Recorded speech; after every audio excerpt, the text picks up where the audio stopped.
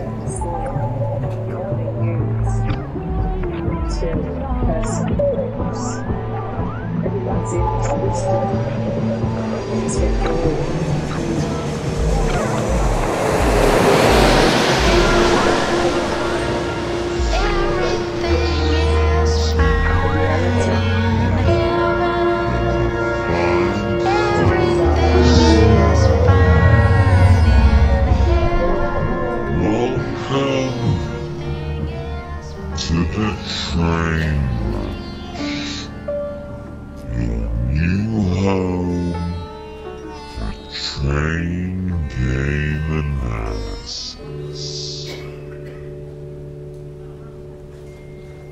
You're listening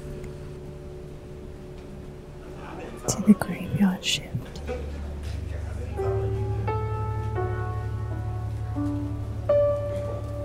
We got sugar when I had been with my wife-to-be for about, I want to say about 2 years, a year or 2 years.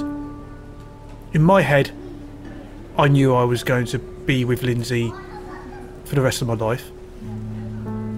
And she'd always wanted a cat. It was my first home and I was notoriously fussy. I wanted, back then I wanted to try and keep everything pristine. Everything was kept clean within an inch of its life. So I was initially anti-cat because cats, they trash stuff, right? But I'd wrapped my head around the fact that actually longer term and even really immediate term, this was Lindsay's house too. And if she wanted to have cats, then, this would... It felt wrong to deny someone that. I'd always had pets growing up. We went to a cat show, which sounds bonkers, and we found a breed we liked and it climbed all over my clothes and I hated the instant because it trashed my nice duds, but Lindsay loved it. So we went down to Somerset and we said we were going to have one cat from each of 2 litters. And come the actual time we went to pick them up, the cats in the blue litter, they looked really sickly, like really ill. And the cats in the peach litter, they all looked pretty well. And I went and spoke to Lindsay. I said, look, I don't want to sound cruel, but don't line yourself up for a life of medical bills. Let's get 2 brothers. And we got the 2 cats in the same litter. So it's kind of fortuitous, really, because if the blue litter had been weller, in appearance at least, we wouldn't have necessarily had one of the 2 cats. So I named one, Lindsay named the other. Smith was just because I wanted a human-sounding name for one of them, for my one. And we both agreed that kind of alliteration was a thing. Lindsay wanted to name everyone Sugar, so that was simple as that, really. And they instantly trashed my leather sofa. Instantly, like fucking instantly, tore it to absolute shreds. They did everything that was said on the tin. They climbed up my clothes. They trashed at least 3 of my high-end work suits back when I used to give a shit about my work apparel. So yeah, they were an absolute sodding nightmare. But we loved them,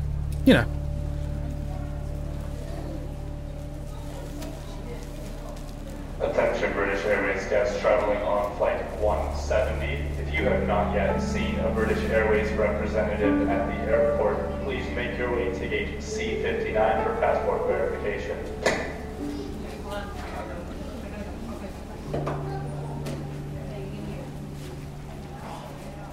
I am now going down the gastro route, having a gastric scoping and endoscopy, and checking out why one of my liver enzyme markers is wonky.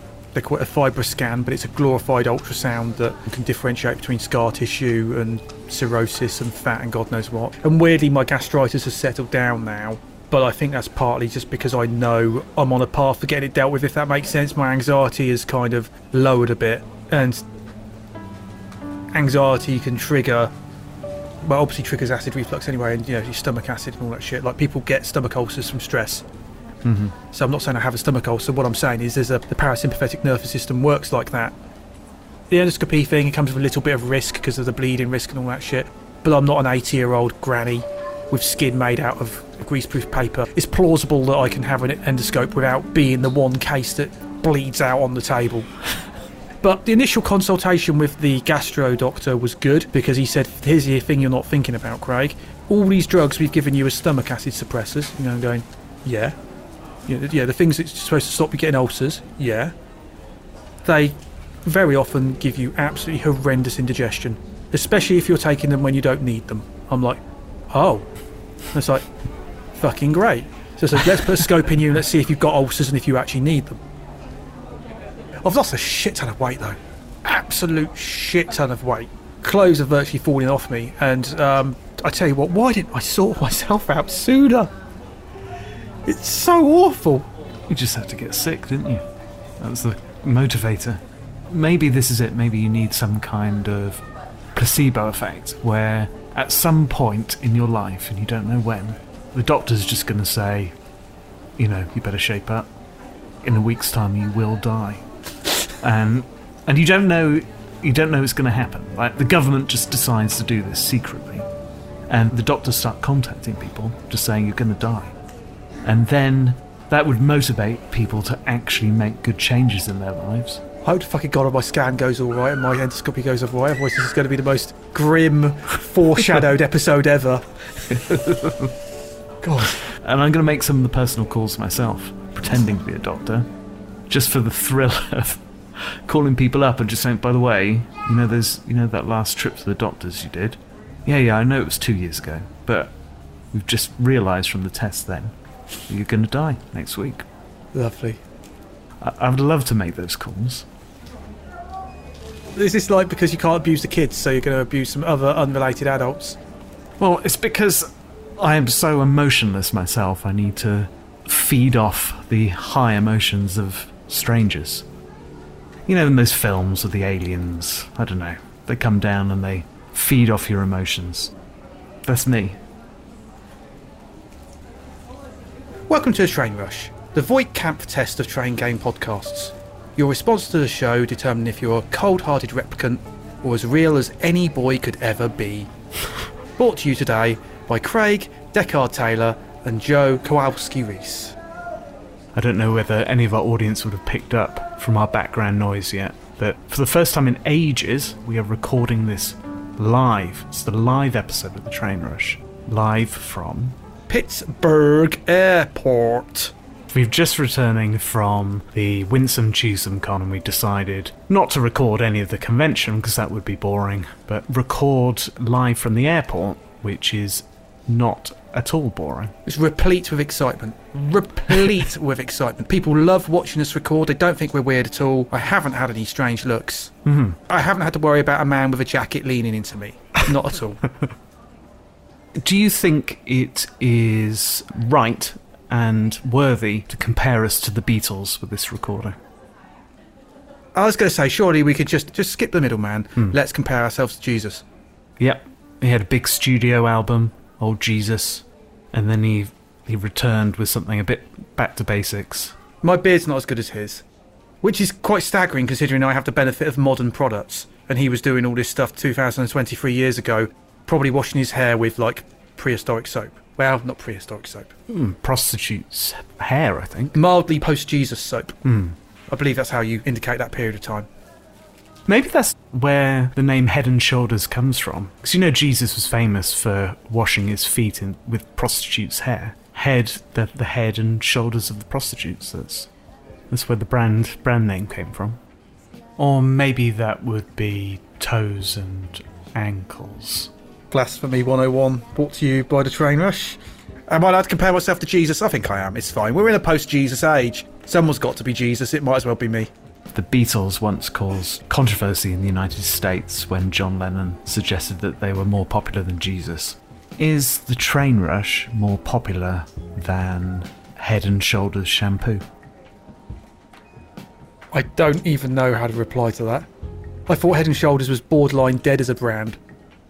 Oh, maybe we are like Head and Shoulders.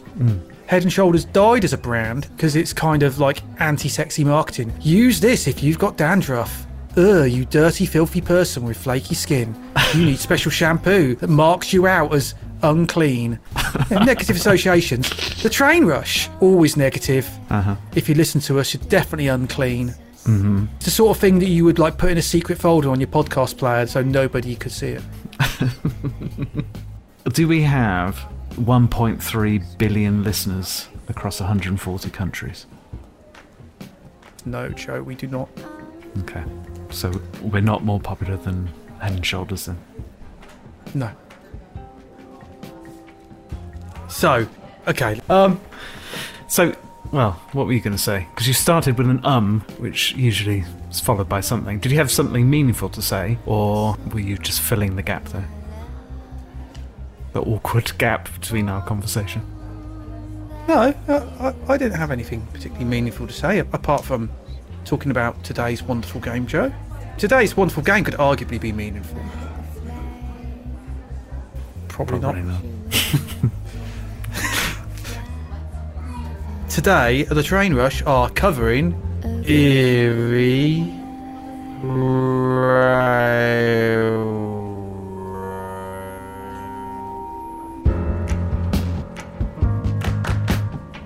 The Train Rush, where tiny cardboard coffins are filled with formaldehyde and showcased in Swedish black hat furniture. It is one of the strangest tales ever told. It deals with the two great mysteries of creation. Look out! Life and death. I think it will thrill you. It may shock you. It might even horrify you. It's just resting. So if any of you feel that you do not care to subject your nerves to such a strain, now is your chance to... Look out!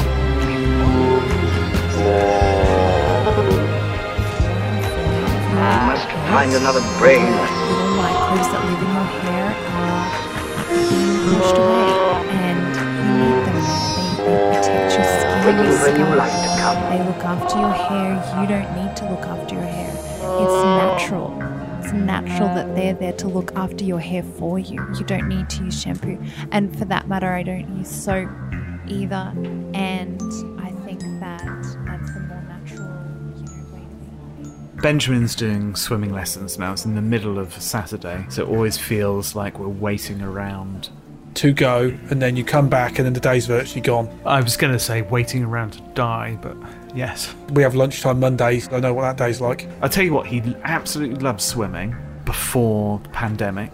He'd only just turned 3, but he absolutely loved it. And then all the pools were shut, so maybe it's an entire year we didn't go swimming. And he came back and he was terrified of the water, absolutely terrified. And maybe that's a maturity thing as well, because now he realises the danger. Lindsay's managed to terrify Robin because she's insisted on taking her down slides a couple of times, and I'm saying, Lindsay, you should really let me do it, because on the first time, she virtually drowned her on exit. She's on her lap. And for some reason, right, Lindsay's lying back on this slide, fully backwards. I'm like, why are you not sitting up? And she's lying fully backwards, and Robin, I'm like, shot into the water, and Robin's coming up for air. I'm like, oh, fuck me. And Lindsay's dragged her back down again in trying to stand up. You're like, just as she's trying to inhale, oh, and then just pulling her straight back down. You're like, Jesus H. Christ. Obscene. But now Robin is scared of green slides. We're not going to do a green slide, are we, Daddy? Oh, for fuck's sake. Does Lindsay still listen to the podcast? Not since it's gone avant-garde, Joe. She's not interested anymore. I suppose we better talk about a game then. Erie Railroad. It plays in about 30 minutes, although I've never played it in 30 minutes. And we'll come back to that in a second. That came out in the 2013 Essen set, along with Northern Pacific and the Age of Steam map, Belgium, and the big game of that set was Continental Divide. I haven't played that. Have you played that? I bought it from Steve's Collectibles for about £5, and because I only had £5 committed to it, Joe, it's very far down my list of things to play. That's how I play my games, Joe. I go from most money spent to least money spent. Are you not motivated by our podcast at all? Joe. I have to play my Winsomes with my other friends who don't live near here, who would only let me pick Winsomes once every 4 weeks, and I couldn't drive a podcast off of that. For the record, you guys, including my wife, you make me sad. And if I don't survive the flight, I want you guys to know I'm miserable in my gaming life because of you 3 people. Sarah Alsop, Tom Paul, and Lindsay Taylor. You know what, if you've got some travel insurance, I bet Lindsay now, listening to the raw tape after we've both exploded in the air crash, just probably like living it up on the life insurance. Big payout. Well, and selling my Winsomes. Oh yeah, Yeah, so. for like $5 a piece. Oh, God. Oh, dear. Oh, man. That was, of course, a reference to the time Craig bought his entire Winsome Games collection from the wife of a collector who was being entered into a hospice. Go on. Do you think Erie Railroad, you feel like it could have just been design filler? John's looking at the games and, he casted another one just to boost up that year. That seems like something we could actually answer with an email when and if we land. In my very brief conversation with John Borer about it, you heard me right, folks, he didn't express it being one of his masterworks, but then he was very busy telling the story about the cat. He passed by as I was playing it. Yeah, he said, "Oh, that's not my best work." That's what he said to me. He was quite dismissive of the title, wasn't he? Mm-hmm. The reason I was wondering about this, I was thinking about Erie Railroad and making comparisons to other card games from small publishers and those that have gained enough traction to get wider releases, like Cat in the Box. And, not games which are similar in gameplay necessarily, but card games, similar in game length and with similar origins. And I think there's an interesting case study and comparison to be made between the small publishing houses in Japan and Winsome Games. Games which debuted at game fairs, handmade often, or hand-assembled, with only 100 or so copies ever printed. And I was talking to Hero at the Winsome Con. I need a hero! No? Hiro Oyakawa of Neon Comic Games. And she was saying the two big Tokyo game fairs, how that almost creates like a fevered design approach.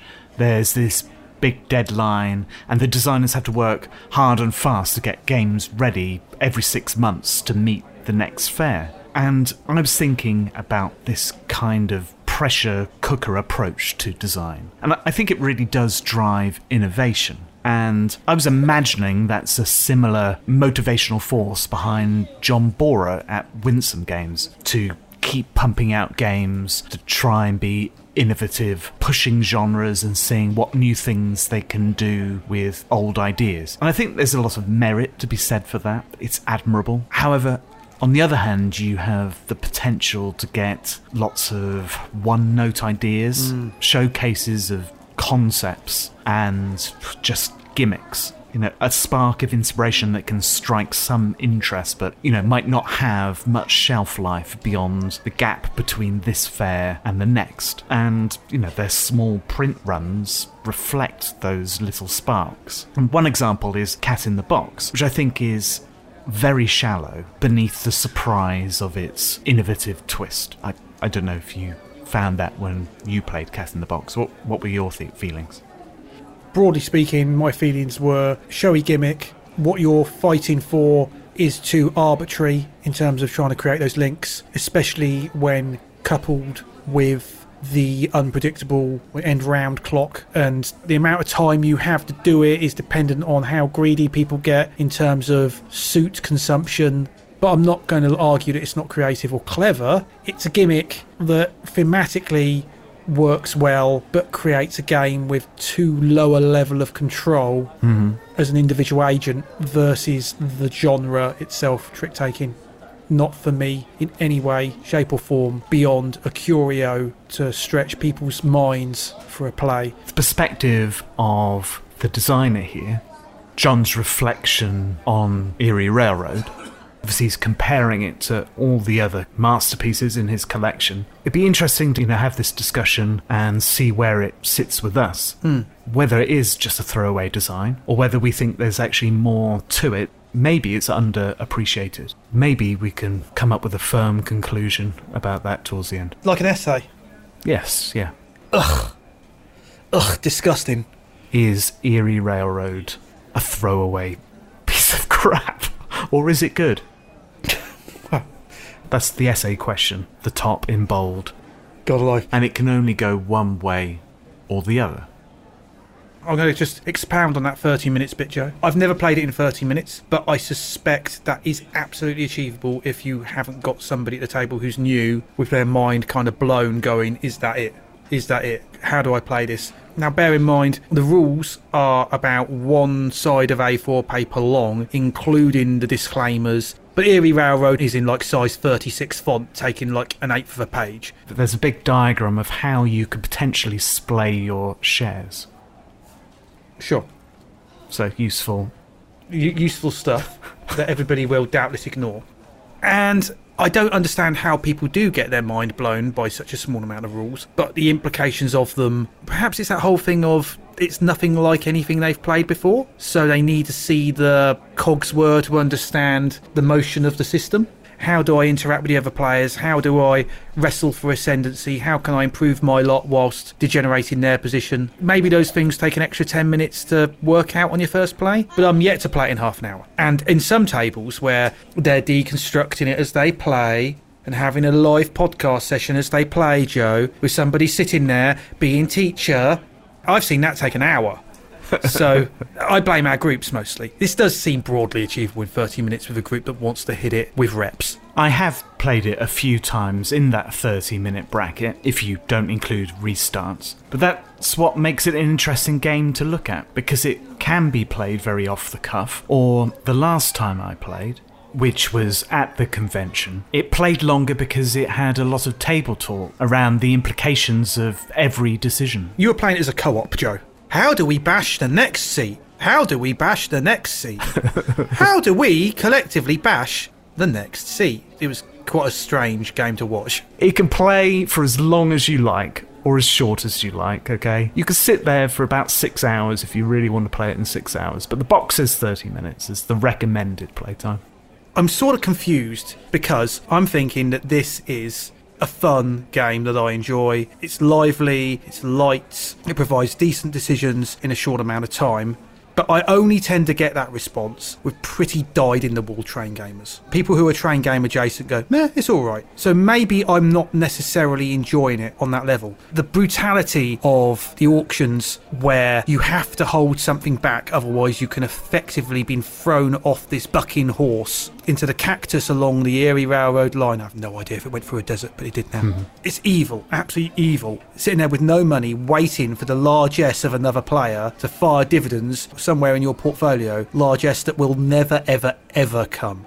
The Erie Railroad suffered from multiple bankruptcies. The original cost of the building basically bankrupted the railroad. The standardization from wide to standard gauge bankrupted the railroad. We had the Great Depression, which bankrupted the railroad. I sense a theme here. Is this a quality of the game? If you zero out in an auction, you have to wait for the dividends to be able to engage with auctions. And the only way to trigger dividends so that you do get money so that you can engage with an auction is to win an auction. And you can't win an auction if you have no money. And like you said, you are just waiting for another player to throw you a bone. Or getting outrageously lucky with the position of the locomotive and somebody else's largesse for triggering shares. But I mean, even then, that's a context piece where I would go, okay, they're zeroed out, and if I do a dividend this round, they get back in the game. But do they? That is an argument. It depends on what stage of the game someone zeroes out. If they've got a large portfolio in front of them, then dividends can give them enough money to get back into an auction. Let's say if it happens really early, they blew all their money on one share, it might not be likely that they can even get back into the game, and they're effectively dead from the first turn. This can be ironed out from play two ways, I think. First off, in a demonstration, so you let the game free and you allow someone to make such a stupid mistake to show that that is a potential possibility with this game, and then you re-rack. Or like I did in my last game, I decided instead to offer my cautionary tale based on my past experience. I think I would rather go with the vibe of saying, be prepared for us to re-rack and go again, let's play, and if they don't make the mistake, great, and if they do make the mistake, call them stupid. You just re-rack. I think it can sometimes leave a funny taste in the audience's mouth when you infantilise them with, do play like this, don't play like that. You've inadvertently made them your meat puppet, Joe, to create a perfect launch for your game of Erie Railroad. I wanted to play a good game. I want to play a good game. You bid 3. You bid 4, Ashley. It wasn't like that. Joe was much angrier in his delivery than that. I guess it's the desire of the teacher to want the game to make a good first impression. It's kind of loosely associated with something my old boss said to me years ago. It was in offering feedback. Now, when someone does something foolish, you got a couple of choices, but one of the things you can do is you can say, God, Joe, you're stupid. I get a lot of that at home. Yeah. Or you could frame it as, oh, Joe, you behaved stupidly. That was a stupid thing to do. One of those things gives you a path to improvement. You know, it's not you. If I say you're stupid and you swallow that whole, I'm stupid, and it has this ripple effect on the rest of your life and you don't believe it can be changed, you know. I am intrinsically stupid. Oh, Joe, you did a stupid thing. It's a transient event. You can learn from it. You can improve yourself. That does sound good. I think there's something in that. Not sure what. There's certainly not a podcast in it. But, you know, I was impressed by that disassociation of action and character. I think that's probably a quality I really admired when I went to this convention, because I don't think there was anyone in the room who wasn't prepared to look stupid, because they knew exactly what they were getting into. Except when I played Wooden Shoes and Iron Monsters, because I think I must have definitely been intrinsically stupid. Absolutely dead for 4 hours straight. Here's why I don't think it matters. It's 30 minutes, and it's a game replete with a degree of randomness baked in, so chucking away a game instance does not feel like that big of a deal. Just because there's train game visual collateral attached to this doesn't really mean that you should engage with it on a different basis to something with puffy marshmallows and anthropomorphized donuts on it. You can treat it with a degree of casualness on a per instance basis. I think elements of the design are actually worthy of more respect than that and more engagement than that. I really enjoyed playing this at Winsome Games, because it was actually really nice just to sit back and listen to the other players talk about their decisions and how it would impact the game state, how their decisions in this round would give too much leverage or advantage to the next player. It was this deep discussion about the impacts of people's decisions. It was great playing it with a group that had the context of having played lots of other Winsomes. So they could see the primitives that came into this thing. Shareholding, Winsome-style auctions, reading of other players' portfolios, the concept of dividends and dividend timing. They had some familiarity with these concepts at a high level. They're also familiar with the concept of really elegant games that have a decent depth of decisions on 2-3 sides of paper. But they still had that mind-blown kind of response of, is that it when you've covered the rules? But they had this positive journey of discovery of understanding where the edges were found. In that conversation, it revealed the rich decision space that was in that game. But all the players around the table said, yeah, we would play it much looser in the future. Not everybody plays games for the same reasons we do, Joe. Or certainly they don't play for the same reasons we do every time. That would probably be our default mode, because we're boring. Playing just for fun is a rarity, I guess. Although that was how I spent my convention, Joe. I didn't force student workshops on my audience of Erie Railroad. I mean, Ashley just kept saying she had to leave. Well, Ashley is all about the drama. Nothing but drama. Yeah. And mulching. And especially if there's drama about the mulching. HMMA, High Mulch and Maintenance Ashley, as she's known. Yeah. By all her close friends. She's stolen her husband's car. They call it the mulcher because that's the best car for delivering mulch. And so her poor husband, could not mulch for the whole weekend. They call it the Mulchmobile. And every time Ashley's husband needs to get mulch, he puts the mulch signal out. Casts the shape of mulch into the sky. Quite hard to differentiate in the cloudscape, but what can you do? You've got to stick with the theme. My group's response to it was, I don't know, it was more alive with childlike joy. And because no one was talking through every decision, it moved at a reasonable clip. I think people had the appropriate response to it. If you do the living deconstruction thing, unless you've got the benefit of delivering a podcast off the back, this isn't an hour's worth of fun. You can murder this. And I think it's a shame to murder it with a group on their first play. Therefore, I'm the nicer person, and you're the replicant. Learn some empathy for your gameplay and audience, Joe. Wow. Doesn't everyone want to contribute to a podcast 100% of their time?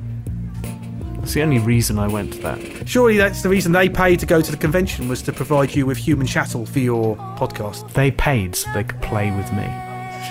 You didn't see the posters that I put up all around Pittsburgh, which is a picture of me in my trench coat, and the possibility I'm not wearing any trousers. Relax and rest. You are now spending your dying days listening to the train rush. I like the idea of recording in front of a live audience, where the audience isn't really listening, but that's kind of what we're used to already, I suppose. It's no stranger than recording the desk in Belgium with all the train games going around you, people wondering why aren't they just playing train games. Surely that would be more fun. We got a good excuse this time, unless we want to corral the audience, our current audience, into playing a train game, and I've got some Winsome maps without any of the components, so the recent Winsome releases, Ride the Rails releases, and the Railway series, which are just maps. Or I have got in my suitcase right now Riding Through England, Which will soon be riding through England on a National Express. Exactly. But I don't know if we've got the audience here for that. I've got Dinosaur Gauge in my bag, which could be a bit more lively, a bit more replete with colour to draw in the normcore audience. And dinosaurs. It's worked out for the latest Michael Bay Transformers movie, so maybe it'll work out for train games. I've also got this. I need to... But I didn't book extra baggage allowance, Joe. That's going to have to go in your bag at some point. Well, the person who handed it to me... we just spent the last week at a convention. So, the person. I know everybody you've seen. Which person? You know when you got lost looking for the restroom at the mattress factory? Someone came up to me and said, you need to take this box back to England. Are you sure this isn't like some sort of performance art piece? Like they were all quite young and strange in a mattress factory. All budding artists or comedians. Are you sure this isn't a send-up? I don't know. It seemed pretty serious. You did look at the sign when we went through baggage, where I put my suitcase in and they said, have you packed all your own bags? And you're now carrying something like, are we going to be the next 11-9? I'm not comfortable with this, mate. I'm sitting in an airport basically with a borderline shoe bomber. I mean, I'm not a shoe bomber though, this is... Okay, sorry. Sorry. Semantic difference. You're a box bomber. I'm sure that'll make a big difference to my blooming bloody limbs flying over the North Atlantic. Okay, hang on. Let's just be careful. Can you hear that?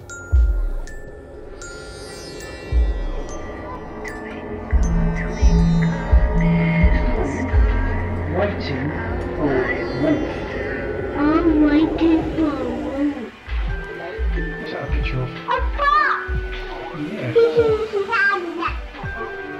Fox played with Wolf by the Big Blue Lake.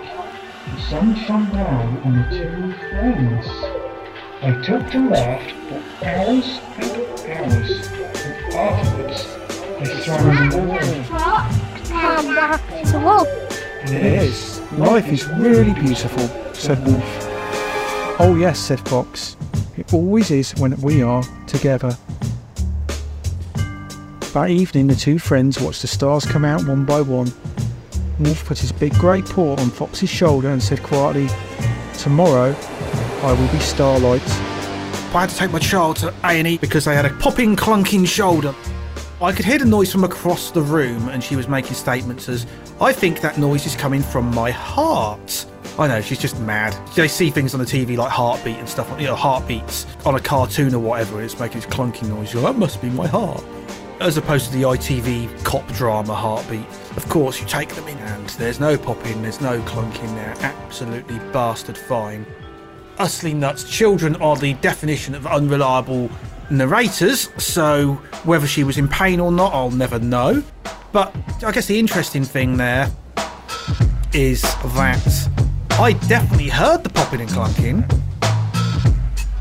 And why is it not there now? Fox didn't understand. For now, it's just good to be together. And you really believe that you can bring life to the dead? I remember when cat breading was a thing. Don't know if anybody remembers that. Probably I wouldn't do it now, it's slightly cruel, but it boiled down to getting a slice of bread, cutting a hole out the middle of it, and putting it on your cat like a hat. Or like one of those things at the fun fair where your kid sticks their face through a hole that looks like a shark. The only problem was our cats liked it because it meant they got to eat more bread.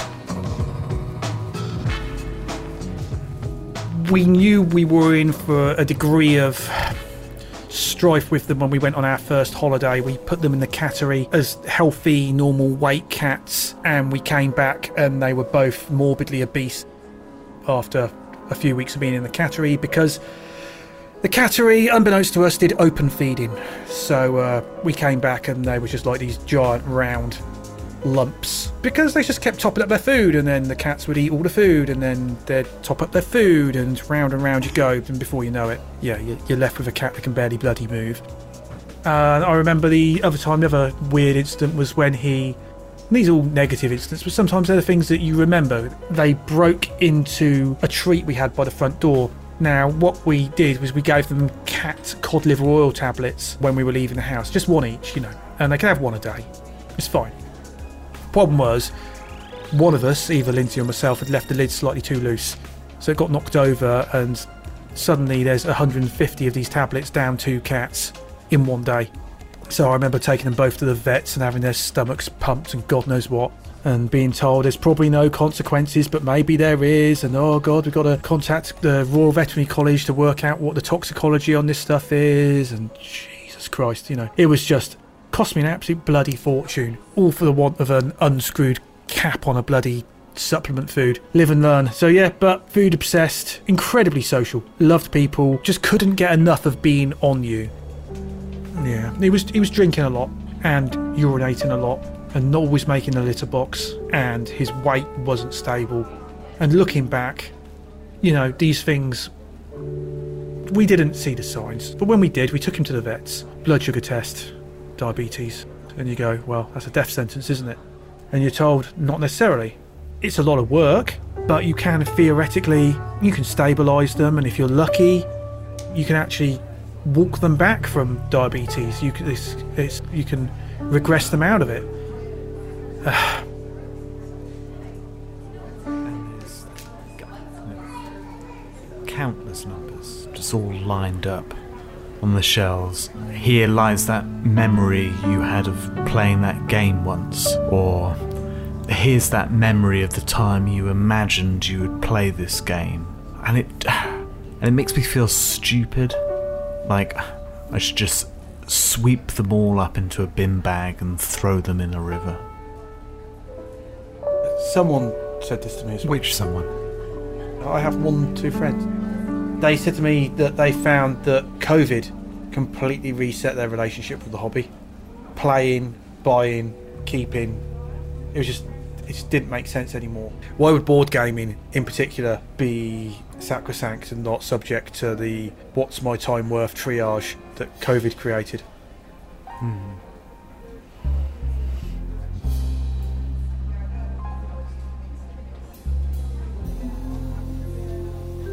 Suitably depressed yet? In terms of COVID, it was such a good summer. The first lockdown, I had such a great time. Don't let all the dead people get in your way, Joe.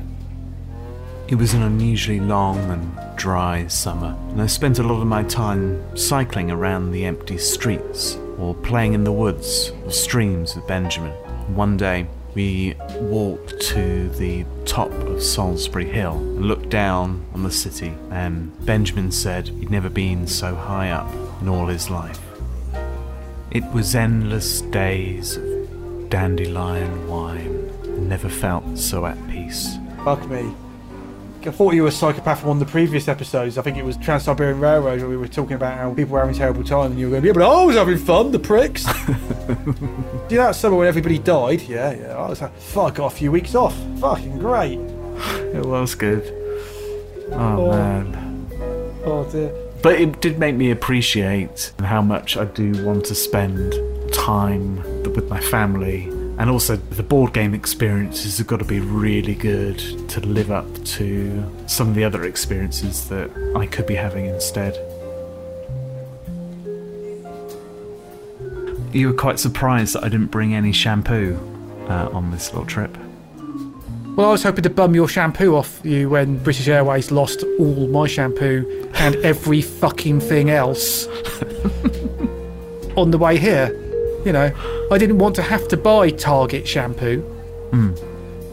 Well, you don't have to buy shampoo.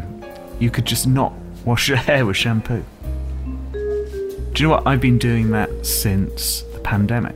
There was a big craze at the time. I think it started beforehand. It's called the no poo movement, where people were just not using shampoo to wash their hair, and this became pretty big because people didn't need to leave their homes and decided just to live disgusting lives, like holed up in their flats, you know, not washing their hair, not washing their bodies, just being generally filthy, growing beards. That was the thing people did in the pandemic. Anyway, I stopped washing my hair, and it was fine. I just wash my hair with water now. And I haven't been down to the local brothel in at least 2 weeks.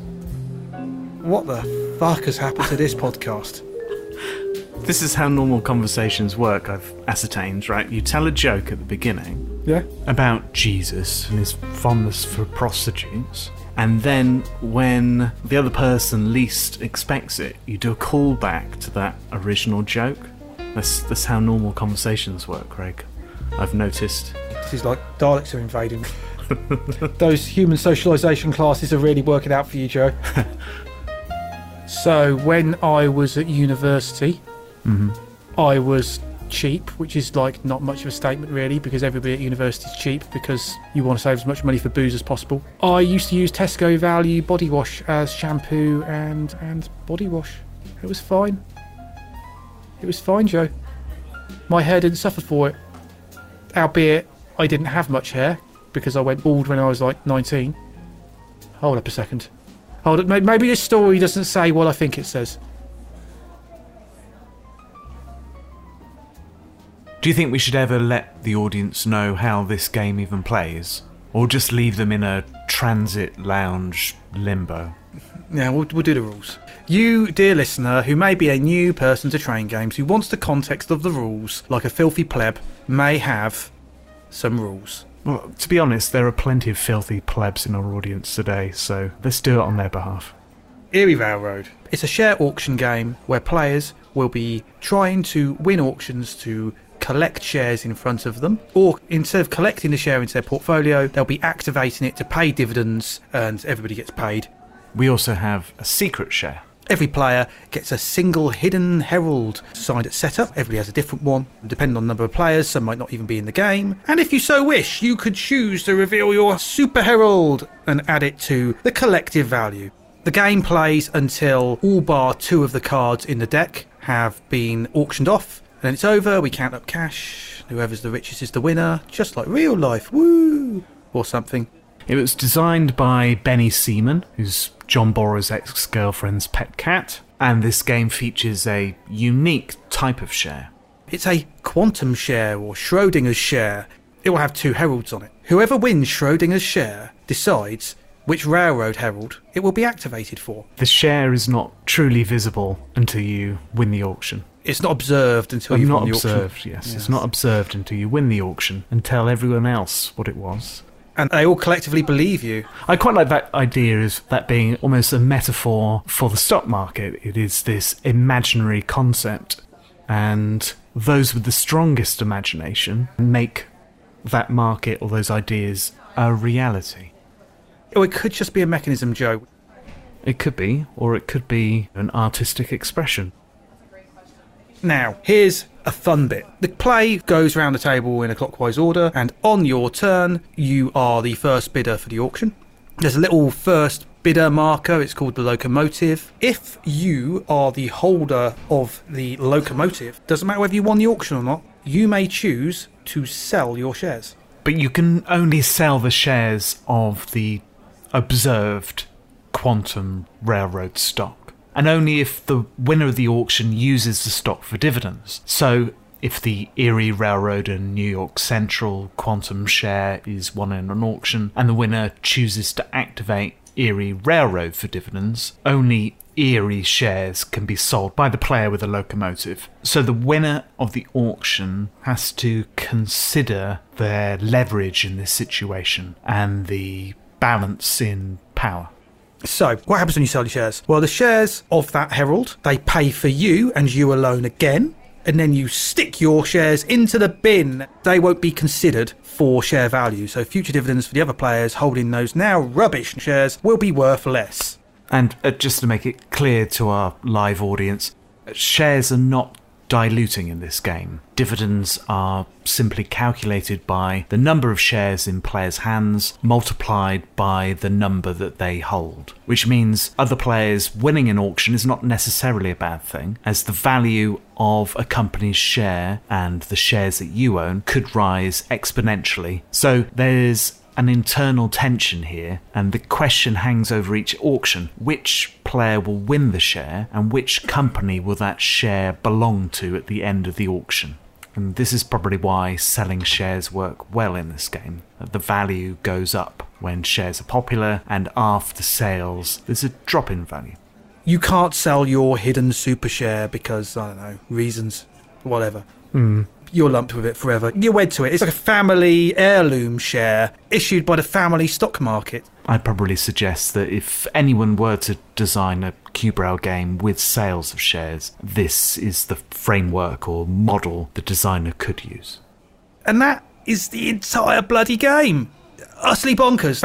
I know that took me a while to say because I was just hamming it up a bit. I think some players could play it faster than our description of the game.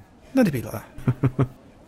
The Schrodinger's shares. 2 heralds on each share, and there are 3 cards of each combination. For example, New York Central will be combined with B&O 3 times. And so the result of that, let's ignore for a moment that 2 never get auctioned off. The result of that deck means that there can be anything from 0 to 12 shares of that company, and that is entirely decided by the players as they auction off and choose which side is observed in this grand experiment of quantum theory that we're conducting. The collective decisions of the players defining the volume of shares, and also the journey of volume. By that I mean, if players exercise sell opportunities, it may not always be an upwards climb. It may not actually hit a peak of 12 simultaneous shares. It may only hit a peak of 5 simultaneous shares for B&O, but there's been 12 throughout the course of the game. It means the value of the companies will not be the same from game to game. So the other points of texture, Joe, the last 2 shares, you mentioned that in passing. It's a very minor thing, but it essentially means that 4 company triggers will not be available. So the last order's bell should vary significantly from game to game and adds a little bit of push-your-luck type risk element to the game instance. Do I think the opportunity for me to trigger my portfolio is even going to come up? Do I do it now? Do I do it later? As the bell gets nearer and nearer, do I grab the value I can grab now, or do I fight for value that may never even be? But the endgame trigger is a fixed amount of cards from the end. It doesn't feel like a wild swing of luck in somebody's favour or not. Everybody has the opportunity to see how close to the end you're getting. How close the end is a known quantity. It also ensures the game doesn't grind down to just brute force calculations. Oh yeah, I know this is coming up, so I will hold money, blah, for the auction that really, really matters. If you don't know that that auction is guaranteed to happen, then you have to play a bit looser. When do you think you should whip out your hidden heirloom, as we like to call it? Well, how amorous is she feeling? Because I think it's hidden information which allows you to disguise your intentions, maybe for the first half of the game. You don't know how strongly someone wants to win in an auction or not. It's also to provide player bias, isn't it? Mm-hmm. It's to provide differential values for a single quantum thing in the middle and differential motivations for which way to activate it. To put people on opposite ends of a rope in a tug-of-war sense, because that's more interesting than we're both pulling the same direction. Not only did I win the tug-of-war, I've pulled the game state away from your future interests that you're married to from the card. I think the brilliance of the card is in that initial bias it provides. Mm-hmm. I don't think it's in the decisions it provides in the game, because essentially... You play it when you require the extra dividends, yeah. Yeah, you play it as soon as necessary. Because the leverage is more powerful than the card, right? Once you can get that extra bit of money up on other players, then you've got more opportunity to bully or snipe value shares because you zero out later than other players. However you convert that. And it gets to a point anyway where it just becomes obvious. Once other people start revealing their heirlooms, it's pretty obvious which heirloom is missing from the table. Grim. So luck and fortune and how it fits into this game. I think there's two sides to this. I think there's the thematic aspects about how luck and fortune are appropriate for the setting. The fluctuations in that erratic stock market, agreed. And also the elements of timing, like selling something when it's at its peak, or creating a run on sales. We're going to all sell this thing together, or I'm going to sell a big chunk of this thing, and everybody who didn't get on that proverbial train suffers immensely. I think those aspects suit the theme.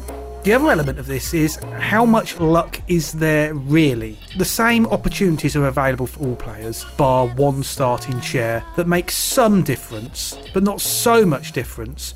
A player whose starting share never comes up to the second half of the deck, with canny play, should be able to broadly compete with players who's come up early. I guess there's this luck element of, well, if I buy 5 of these shares and win the auction, and the 6th one never comes out, thereby not allowing me to materialise the dividend value that I've been slowly building up. That's unlucky. Or is it greedy?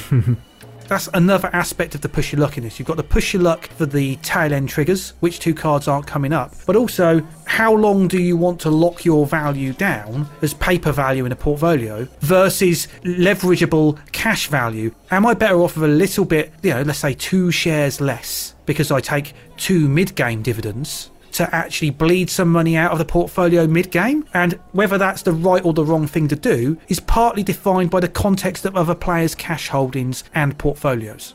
There's decision making on offer here, and I don't think this is Yahtzee by any stretch of the imagination. It's also about anticipating where that locomotive is going to be next. And I suppose if you go heavy into only one company, then maybe you're reducing the chances that you'll be able to pay that all out. If you have some clumps across a few companies, then maybe when that locomotive comes round to you, it has more chances to match up at least some of your portfolio.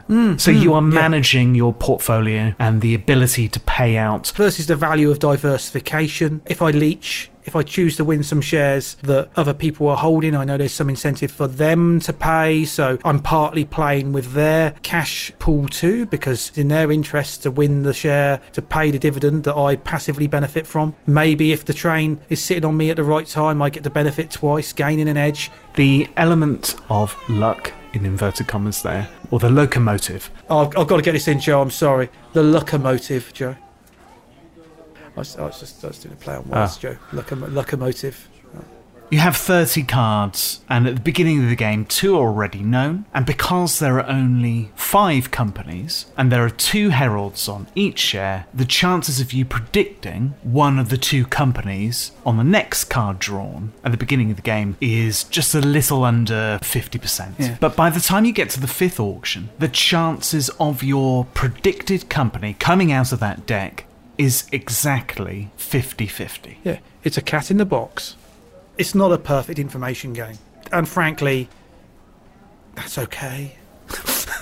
I think it adds so much more in terms of decision texture than it takes away in terms of reducing how deterministic this game is. The element of the locomotive, not only does it add tension, it also adds an element of decision making. Maybe you need to wait until the locomotive comes around again, and then it's a better opportunity. It's that push your luck, and that adds excitement, and it adds decision making. At no point is anything really stripped away from you. It's all additive. I think it's luck, or chance, or probability, done well in a short time frame. The locomotive, it's not just a first player marker, and it matters. The amount of context and complication. It adds a ticking clock, a predictable ticking clock to the rounds. Coupled to that, you can see what's up in the current auction, and you can see what will be coming up in the following auction.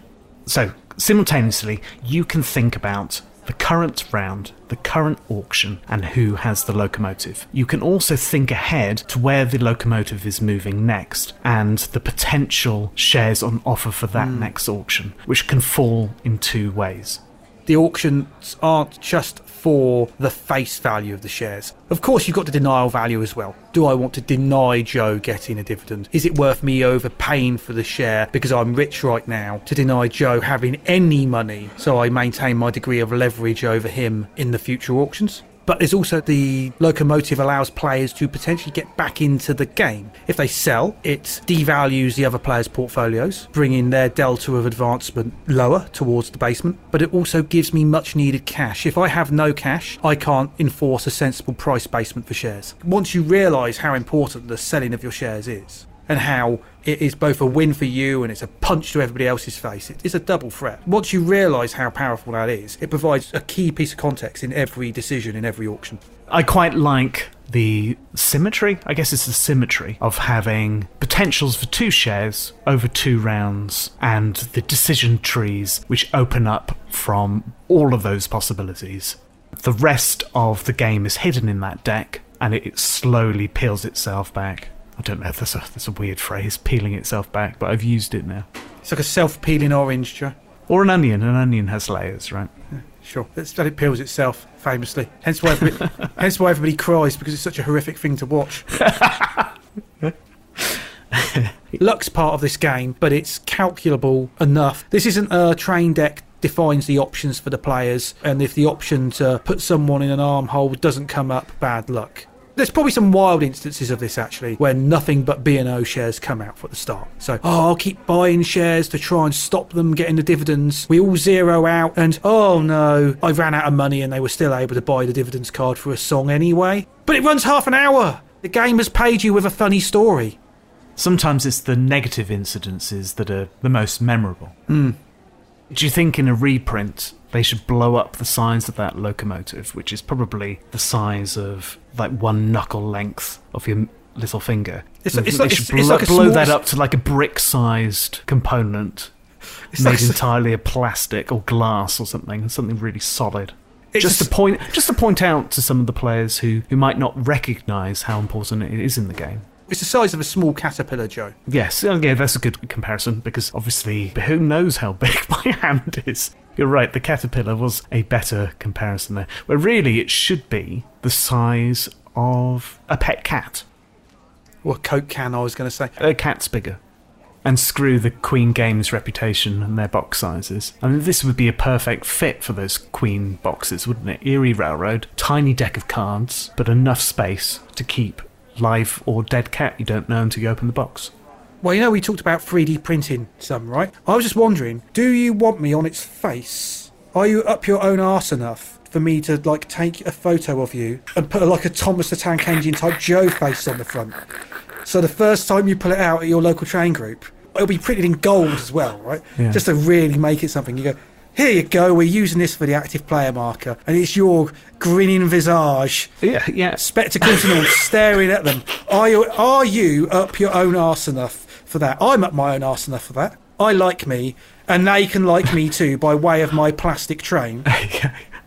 Well, the whole premise of the Thomas the Tank Engine story, so the whole moral is either, are you a useful engine or a conceited engine? And indeed, I think this marries them both together. It is an incredibly useful accessory for the gameplay and incredibly conceited, so it's exactly what the Fat Controller loves from his minions. He gets the pleasure in an organised railway, but also the pleasure in being able to degrade and humiliate these engines which have no real free will. I suspect, however, Joe, it may lead to some conclusion when they brick your effigy up behind the fireplace to make them feel better about the evening's proceedings. I really do.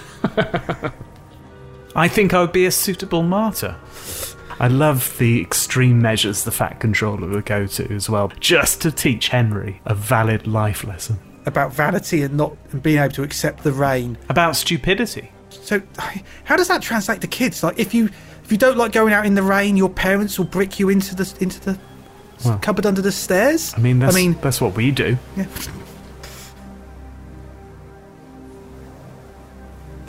listening to the train rush. Take a deep breath, knowing it'll be one breath closer to your last.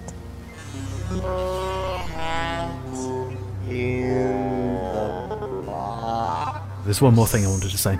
You're doing your Columbo, are you? Joe was infamous at the convention for forever re-asking where the auction was and who had just bid what. It was like playing with a live-action version of Columbo, and the irritation of his foils at the table was akin to the villains in Columbo. Well done, Joe. Maybe you could attend Columbo Con 2024 and repeat your live cosplay experience. And despite the heat of Pittsburgh, I was wearing one of those big, like, brown Macs every now and then. Reveal my heirloom when it was appropriate. Yeah. When I know I could strike dividends. You see. We've talked quite a bit about the game after every game. One of the things was the potential for retheming Erie Railroad, with the idea that it would be easy to do and you could potentially reach a wider audience with a repackage away from the railway theme. Well, I don't see any reason that those stocks need to be railroad stocks, akin to something like startups, that give the average consumer something less threatening to latch onto in terms of setting, motif, aesthetic. Stocks are a heavy theme anyway, right? Stocks are intimidating. There's an implicit association that there's going to be intense maths. And I think railroad games have a similar, possibly built off the stocks thing, or maybe independently, but that has a similar mystique around it, where there's an assumption that railroad games are intense and mathy and nerdy. And I think there is space for stock games that try to be approachable and make the audience feel that it could be for them. And I don't see anything intrinsic in this game that necessitates the railroad theme. There's no geography to speak of at all. Now, I'm not going to be one to say to John he shouldn't use the companies he loves as the inspiration for a game that he may or may not love, but certainly for a project that he's worked on. And to a certain extent, damn the audience. If they can't meet John where he is creatively, well, it's their loss. But if I was picking this up as a publisher, I would not be married to those railroad heralds. I don't think I would have many complaints about a publisher doing so. But I do wonder if the railway theme, it gives the right signals and builds up the expectation in the audience correctly. I mean, when I say correctly, if the audience is familiar that many train games are very cutthroat, then this setting immediately highlights the kind of experience that they're likely to have. But then again, maybe the element of chance in Erie Railroad pulls a rug from underneath the train gamers' expectations too.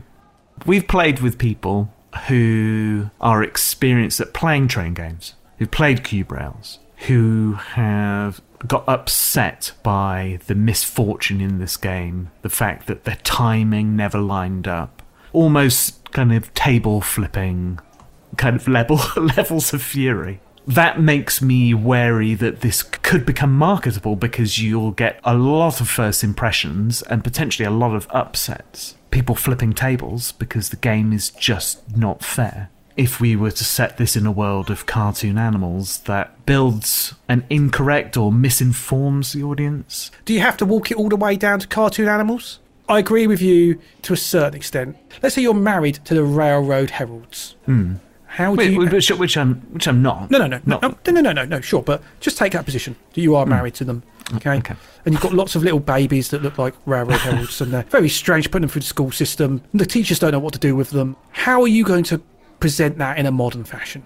And maybe you don't care, but someone picking up the license who wants to get a decent amount of units moved to make it worth their time probably does.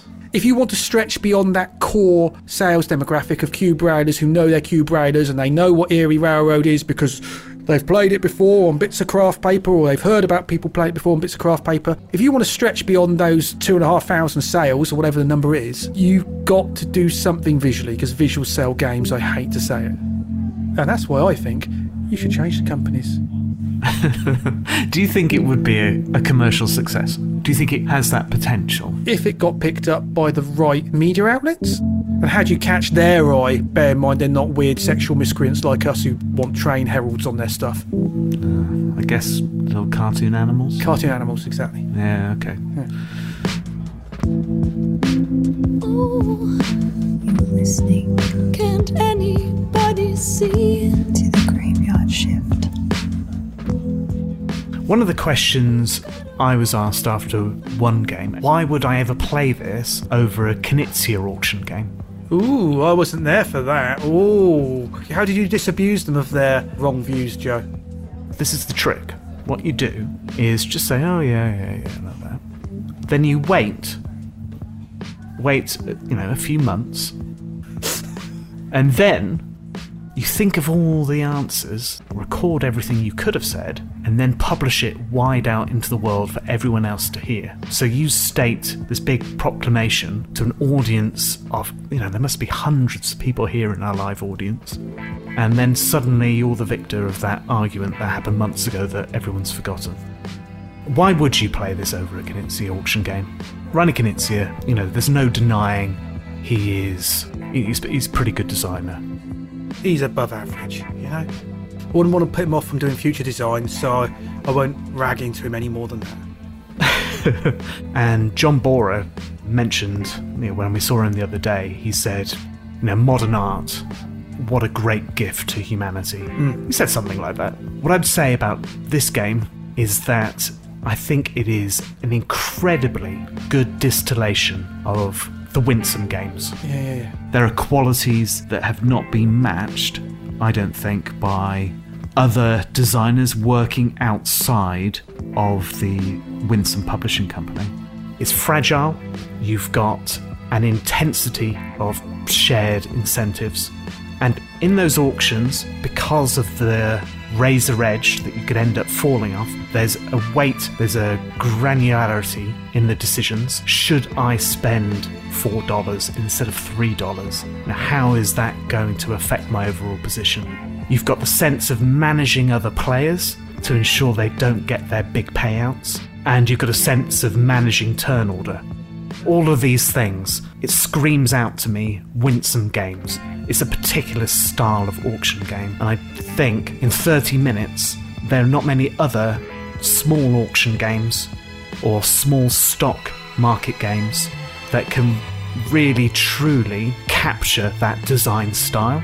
I think I appreciate it more on almost a showcase type basis, where it demonstrates the depth of decision that can be afforded and a player defined play space where collaboratively we decide the value arc for various entities in the game with the absolute smallest count of components and rules going.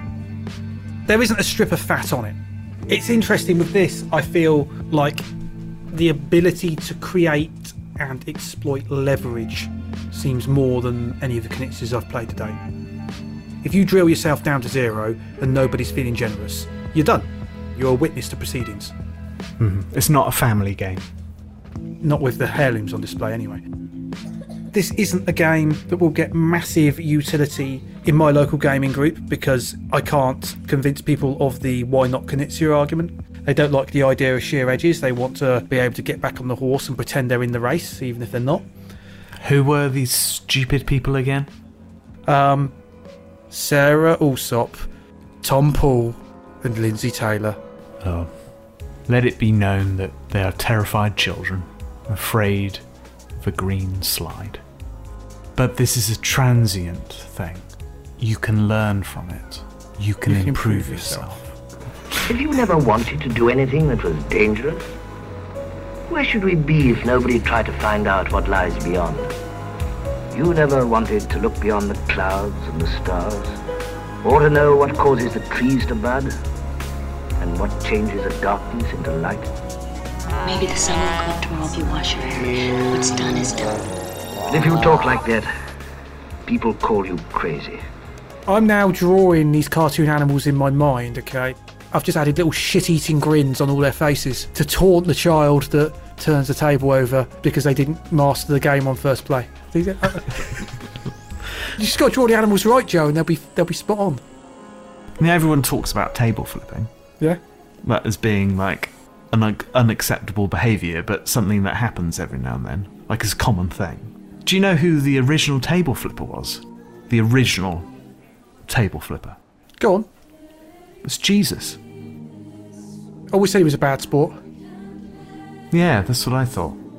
Here's a quote from the Bible. "And Jesus went into the temple of God and cast out all of them that sold and bought in the temple, and overthrew the tables of the money changers." That's what you get for your usury, Joe. "And the seats of them that sold shares in the railroad, and said unto them, It is written, My house shall be called the house of prayer, but ye have made it a den of robber barons." That's in the Bible. I remember in an earlier section, he took the shares and he split them. He split the shares amongst the many. I was thinking of this, kind of putting Erie Railroad in the context of the Bible. I was thinking, it's clearly a metaphor for the garden tomb, there beneath Skull Hill and Golgotha, where Jesus himself was once trapped in a state neither alive nor dead. Joe, we having met John, you know, it could just be a mechanism. It could be. That is allowable, I'm sure. And I was thinking, if you're Jesus, maybe I'm Judas. You sure? One of the original 12 apostles. He was one of the good ones, wasn't he? I mean, I got given 30 gold coins for this review.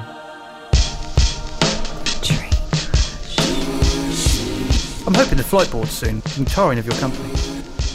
I want to sleep on the way home. Joe's just relentless. The fact that he can't sleep on a plane means that I'm not allowed to sleep on a plane, as I discovered on the flight over. Hey Craig, I'm bored. I'm bored, Craig. All your eyelids are doing funny things, Craig. Are you having a fit? No, Joe, I'm trying to sleep. Craig, I bring you out food. Are you hungry? No, Joe, it's 2 a.m. Like heaven being with you again. Heaven wasn't so far away all the time, you know. I know, but I didn't realize it. Those horrible days and nights.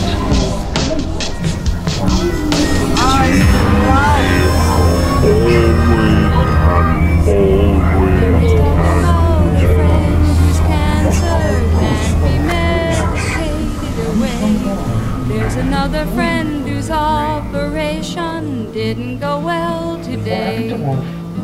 And I always knew life could be like a red sail sailing on Lake Erie. You don't have to think of those things anymore.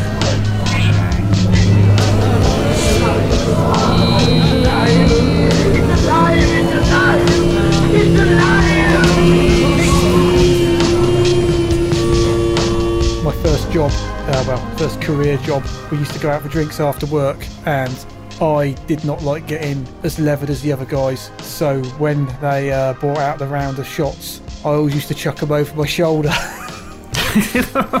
My one used to go straight over my shoulder. One time it kind of didn't work out because it went straight onto my boss who was standing behind me, so that was the... Oh no, the sham, the whole sham. Oh, it's the whole sham. Yeah, I know, it was many shots in, many weeks and months in. They discovered that I'd been chucking these vodkas straight over my shoulder. Is this the same boss who gave you that wise advice about calling people stupid? Did he say you were stupid? I think he effed and blinded. I don't remember the specifics of the word cloud that came out of his mouth. If it was a cartoon, it would be like mostly hashtags and skulls and @ signs. Did he blame you, or did he blame the behaviour?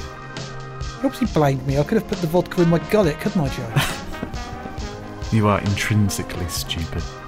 I'm intrinsically avoiding drinking vodka. Did you know that you can actually use vodka instead of shampoo? It apparently has multiple benefits for your hair, like balancing your scalp's pH levels and taming frizz. Lovely. This is quite heavy. Do you even know what's in there, Joe? They said it was a matter of life or death. There's something interesting about it that makes me want to open it up a bit more. Where are you going to keep it on the plane? Just down by my feet, by my shoes. Be okay. It'll be fine down by your feet. Okay. Let's have a look. Okay, alright.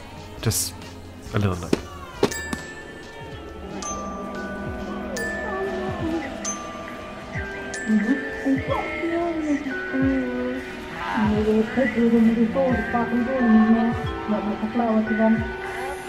Where are you? She cried. She reached up to the stars and pulled the shining star blanket down from the sky. Fox did not call for Wolf again. In her heart, she knew that Wolf was never coming back. What happened to Wolf?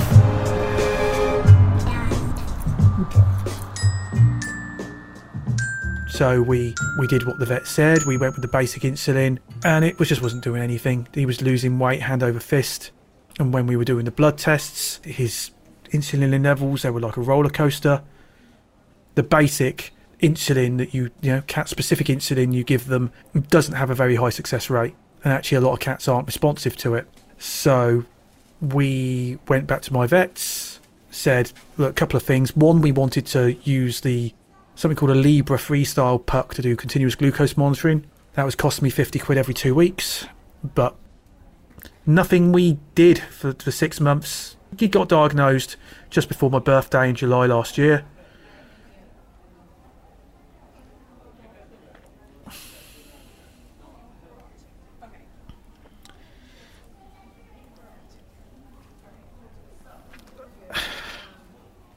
Yeah, and he died just before Christmas. Nothing we did worked. Just nothing we did worked. We put him on a third type of insulin just before he went. He just kept losing weight, and I had this moment where, people were saying, oh, your cat doesn't look well. Like the person who came round and looked after him when we went out. They said, oh, he's not looking well, and I couldn't see it. But there was just one day when I could see it.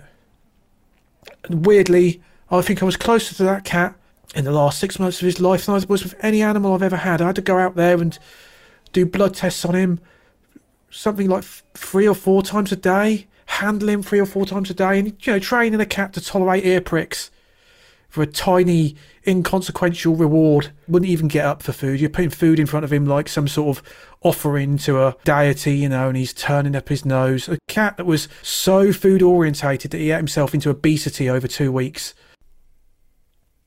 And I'd been up every night, not able to sleep for 6 months. Just every night I was getting up in the night at 2 in the morning and at 5 in the morning to go down and scan his continuous glucose monitor, because it's not like you could just look at your phone. It was like Bluetooth, and you had to, or NFC, sorry. So you had to go down and scan this fucking thing. Me running down there with freaking liquid honey to try and get his blood sugars back up, and then you shoot him too far the other way, and it's a balancing act, right? Because if you get their blood sugar too high in a chronic sense, then you end up doing nerve damage, and you can make them go blind. And if it goes too low for any amount of time, then they go comatose and they die that way. It was a huge amount of pressure for 6 months, but it escalated as well. It was like a boiler. It was like a boiler. The worse the situation got, the more self-recrimination there was. The harder you work to try and pull that yoke up. But there was always some degree of hope until there wasn't. There's the hope that the next combination of things you did would be the right combination of things you did. And there were good weeks as well. Not every week was awful. You couldn't see it as well. This willful blindness that you couldn't see that it was just constant degradation. Now there's the hope that just around the bend you can make things right for him. And he was an affectionate cat. He liked sitting on your lap, and if I surrendered him, he'd be dead. And if there was maybe I was wrong. Maybe we let it go on for too long. But the whole prospect of telling a 4-year-old that you're choosing to do this because you can't, not because you can't, it's going to sound really awful, but it's how I would have judged myself. But because you can't be bothered, I couldn't face myself. And I don't know. Maybe we let it go on a month too long.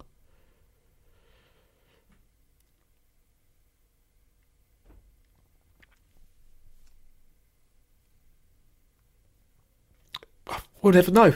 It's the whole life isn't an A/B test. You don't get to see you don't get to see the path you didn't tread.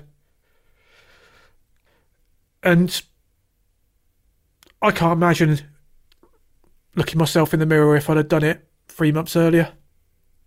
And it cost me a few £100 in those pucks, but as naff as it sounds, I'd like to imagine, and I know it's anthropomorphisation, it's completely irrational, but I'd like to imagine that if the situation was reversed, he wouldn't give a shit about a few £100.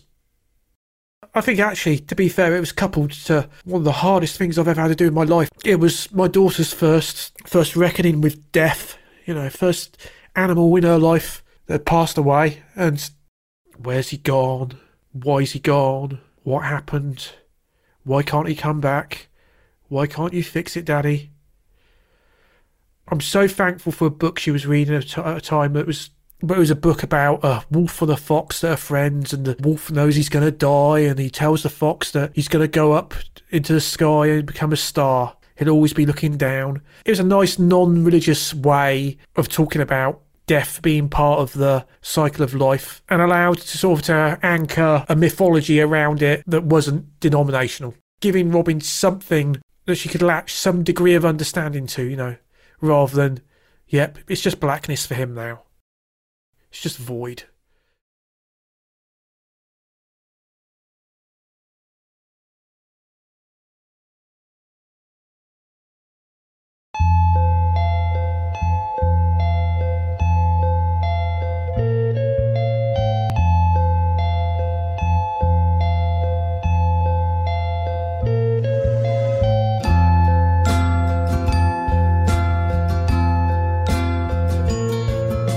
I still struggle with death of animals. Like when a human being dies, I don't know, humans get the opportunity to sin, don't they? They get the opportunity to live a life and understand what's coming. There's elements of injustice and justice there. There's a narrative there. You can tell yourself that someone had a good innings if they reach a certain age. Whereas it just seems like a fucking blind cruelty with kids and animals. It really does. Like, what the fuck did that cat do to deserve to die? That way. What did you like to call Sugar? What did you like doing with Sugar?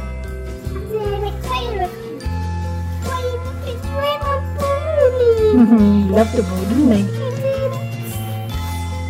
What did he like doing with his ball? He did, didn't he? He loved it. What else did you like doing? Did you like kissing him? Yes. And stroking him? And cuddling him. He was super duper soft and cute. Where do you think Sugar is? Fox is remembering Wolf and the good life they had together. Because somewhere up there, there's a star.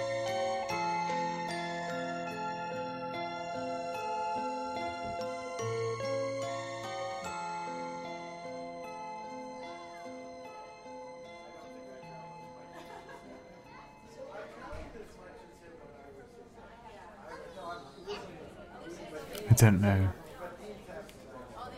I don't know what to say. Yeah.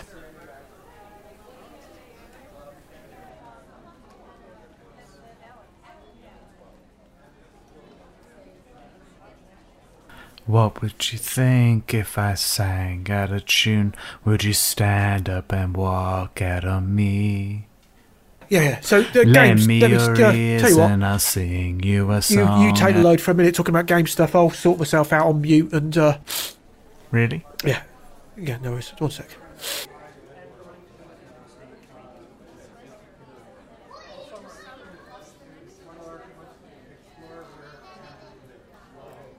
So, shampoo? You've got shiny, healthy hair and everything is wonderful, but after a day or two, you need to shampoo it all over again.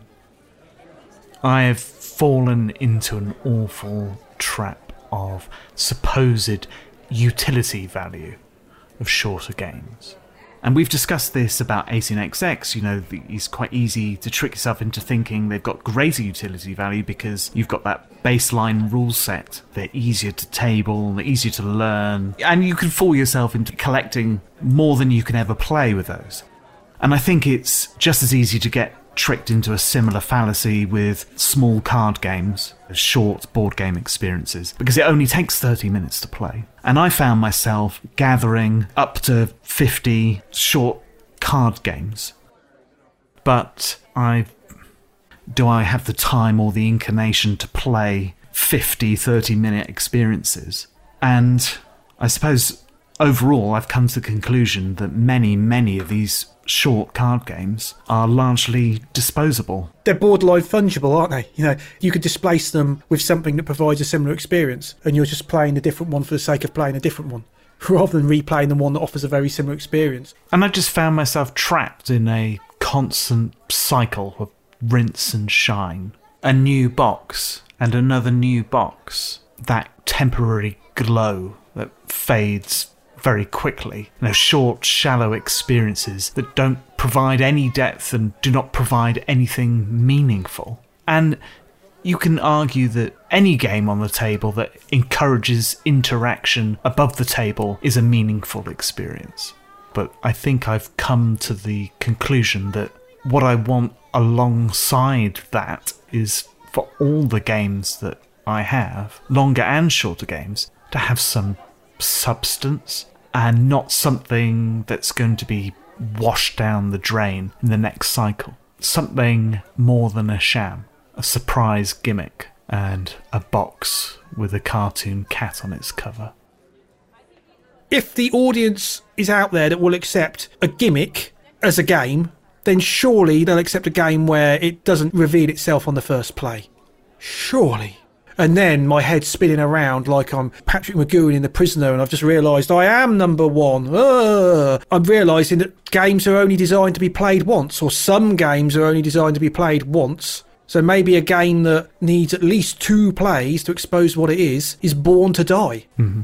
I worked out when I was gaming with you yesterday, Joe, in a lesser spotted face-to-face moment, what was getting to me a bit about gaming. I'm already past the recognition of knowing that having too many boxes on my shelf is depressing as hell. It's the equivalent of the armies of grey plastic crack that you'll never paint. Just piling up, looking like a bigger and bigger obligation, staring at you, knowing it'll be there after you're dead. It's just a reminder of your own mortality. Just get rid of the damn stuff.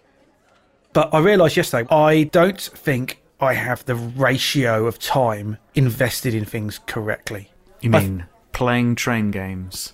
It's just, you need to cut that out of your life. And not that. More, I feel like I spend more time revisiting experiences that I'm no longer interested in, but I do it out of a sense of social obligation, or exploring new things that someone else is interested in but I'm not really that into, than I do either re-exploring absolute bangers that I know have been criminally underserved previously, or exploring new things that I feel do offer a potential that would fill me with excitement. Too many kind of death marches. It's also a me problem, right?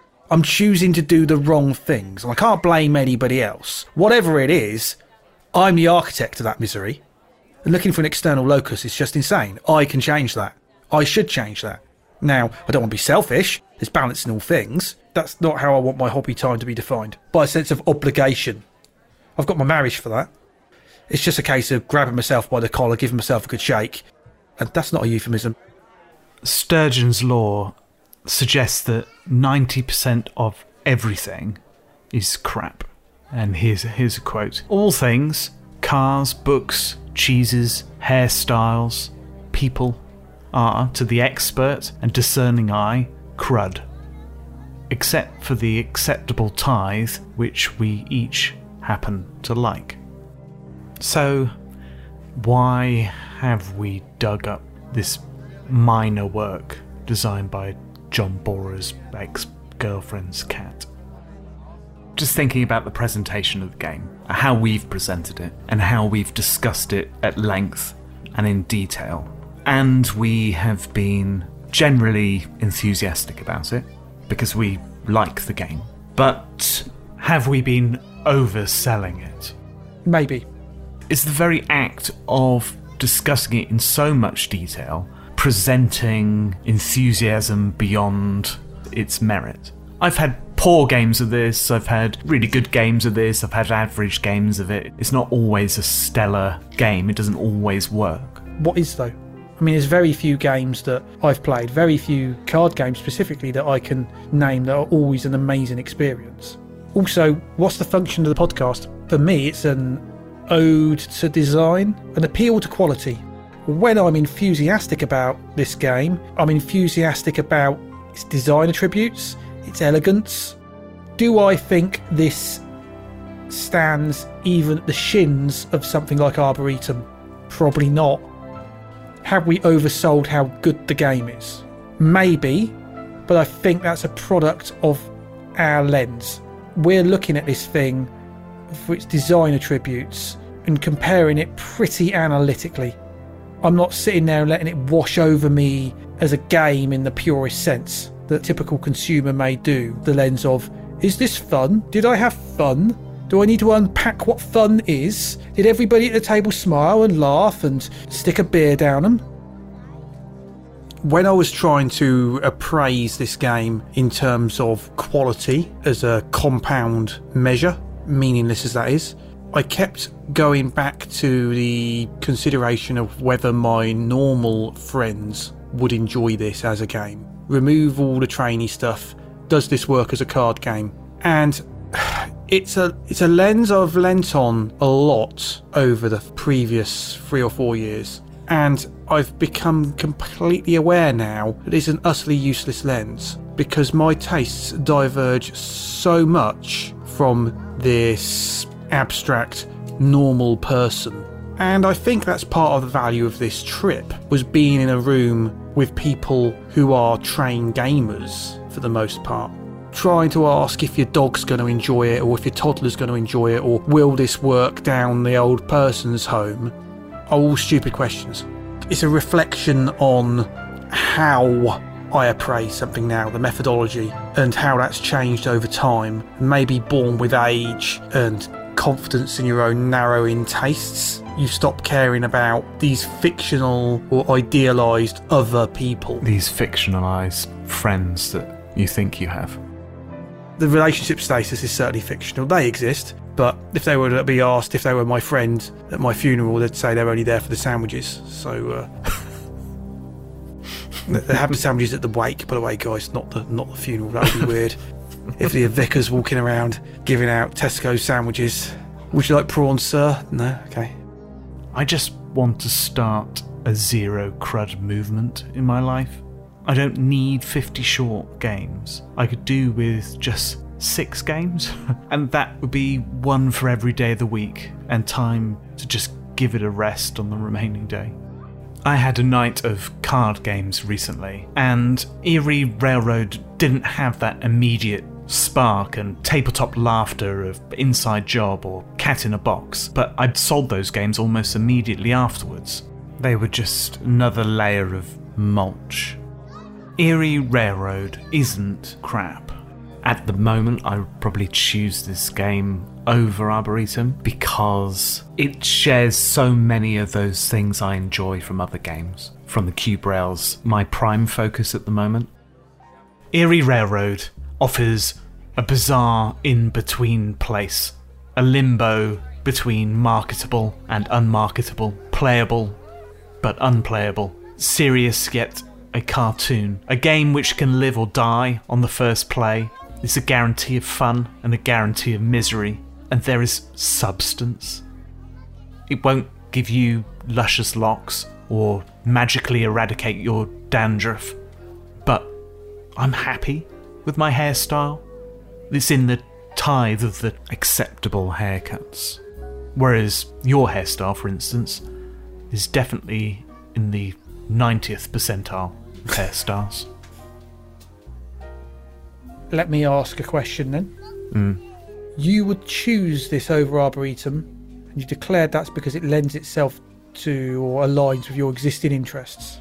Would you recommend it to someone over Arboretum? Only to a very specific person. Is that person me? Yes. Yeah. That's possibly part of the reason that we come across as overly praising of the thing. It's like almost a childlike amazement that you can pack our interests down into a card game. If it's not your favourite card game ever, then is it your favourite card game ever about quantum physics? Yes, this is better than Cat in a Box. Ever. Ever? Best ever. Do I have to observe all the timelines to their logical end of humanity? I can't make that commitment, Joe. We've already had a Room 101 where we deleted games out of existence and offended the masses. Let's not do that again. I can't commit to this being the best game ever because that might disincentivise future designers from trying to make quantum card games. And who am I to disincentivise future designers from their creative endeavours? Who am I to quash that flame? Who am I? This thing is a wonderful distillation of cube rail concepts, albeit in a strange form. A deck of cards and a train the size of a caterpillar. Or a cat, if you get the deluxe edition. The Kickstarter version being brought to you by thetrainrushindustries.com in 2024. Once we've kicked out the kinks in the licensing agreement with John Bora's ex-girlfriend's cat. Probably dead. I think John's cat story was a lot funnier than yours. What have you got planned for when we get back? So I'm having my FibroScan, which is just a glorified ultrasound, next Monday. The following Thursday I'm having the endoscopy, which is going to be fun. So I'm bracketing my birthday with medical procedures. Oh, and the day after my birthday I'm going to see my cardiologist about stuff. So yeah, something to look forward to then. Don't lower my coffin until everybody's got a sandwich. You should definitely request that in your last will and testament. Maybe put one giant oversized slice of bread into the bottom of the hole, drop my box in, and then drop another one on top. Maybe I'll call up Tom and Sarah and Lindsay. Maybe I'll call them up and say that you're going to die. They need to shape up and play Erie Railroad, or you'll die next week. I think we should check on the contents of that box before we board, Joe. Not again. I think we should. Not again. Let's have a look. I get snottle in my t-shirt. The last time you rest your head on my shoulder. Well, we're being called now. Right, should we get going? That's done. Yeah, that's done. Let's get going. All right. Bye, Pittsburgh. Bye, audience.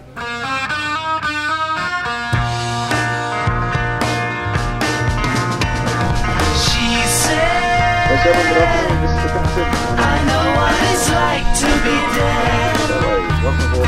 I know what it is to be sad. And she's making me feel like Final floor's going to be closed any second.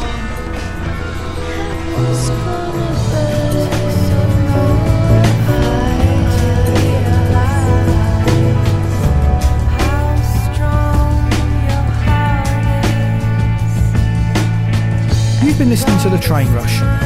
If you'd like to talk to the people behind the show, you can reach us on Twitter @The Train Rush.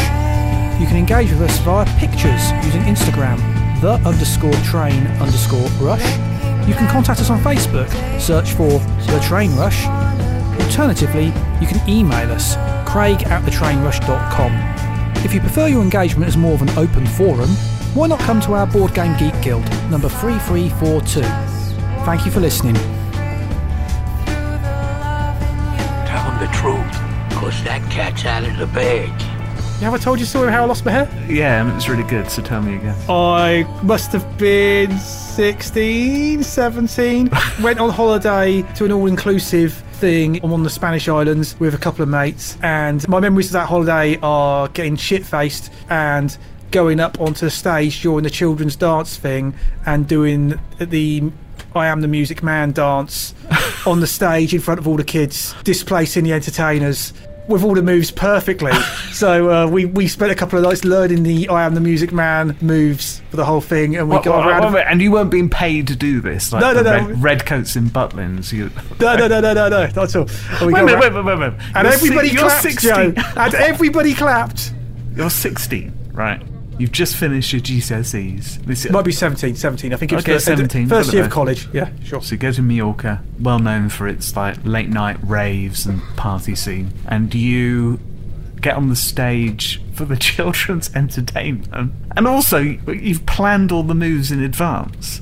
We watched it like 2 nights in a row. And Joe, the reason we weren't doing like the local club scene was we stupidly booked one of these places which was too far away from anything. It's the family. We accidentally booked the family one, so we went clubbing like 3 times when we were over there because each taxi cost us about 70 quid. So we were limited to how much we could go out.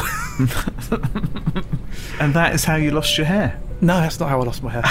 No. I foolishly went and got my hair bleached into frosted tips, as was the style at the time, in the hotel hairdressers or salon or whatever you want to call it. And it was so wildly bleached, it all fell out over the course of the next year.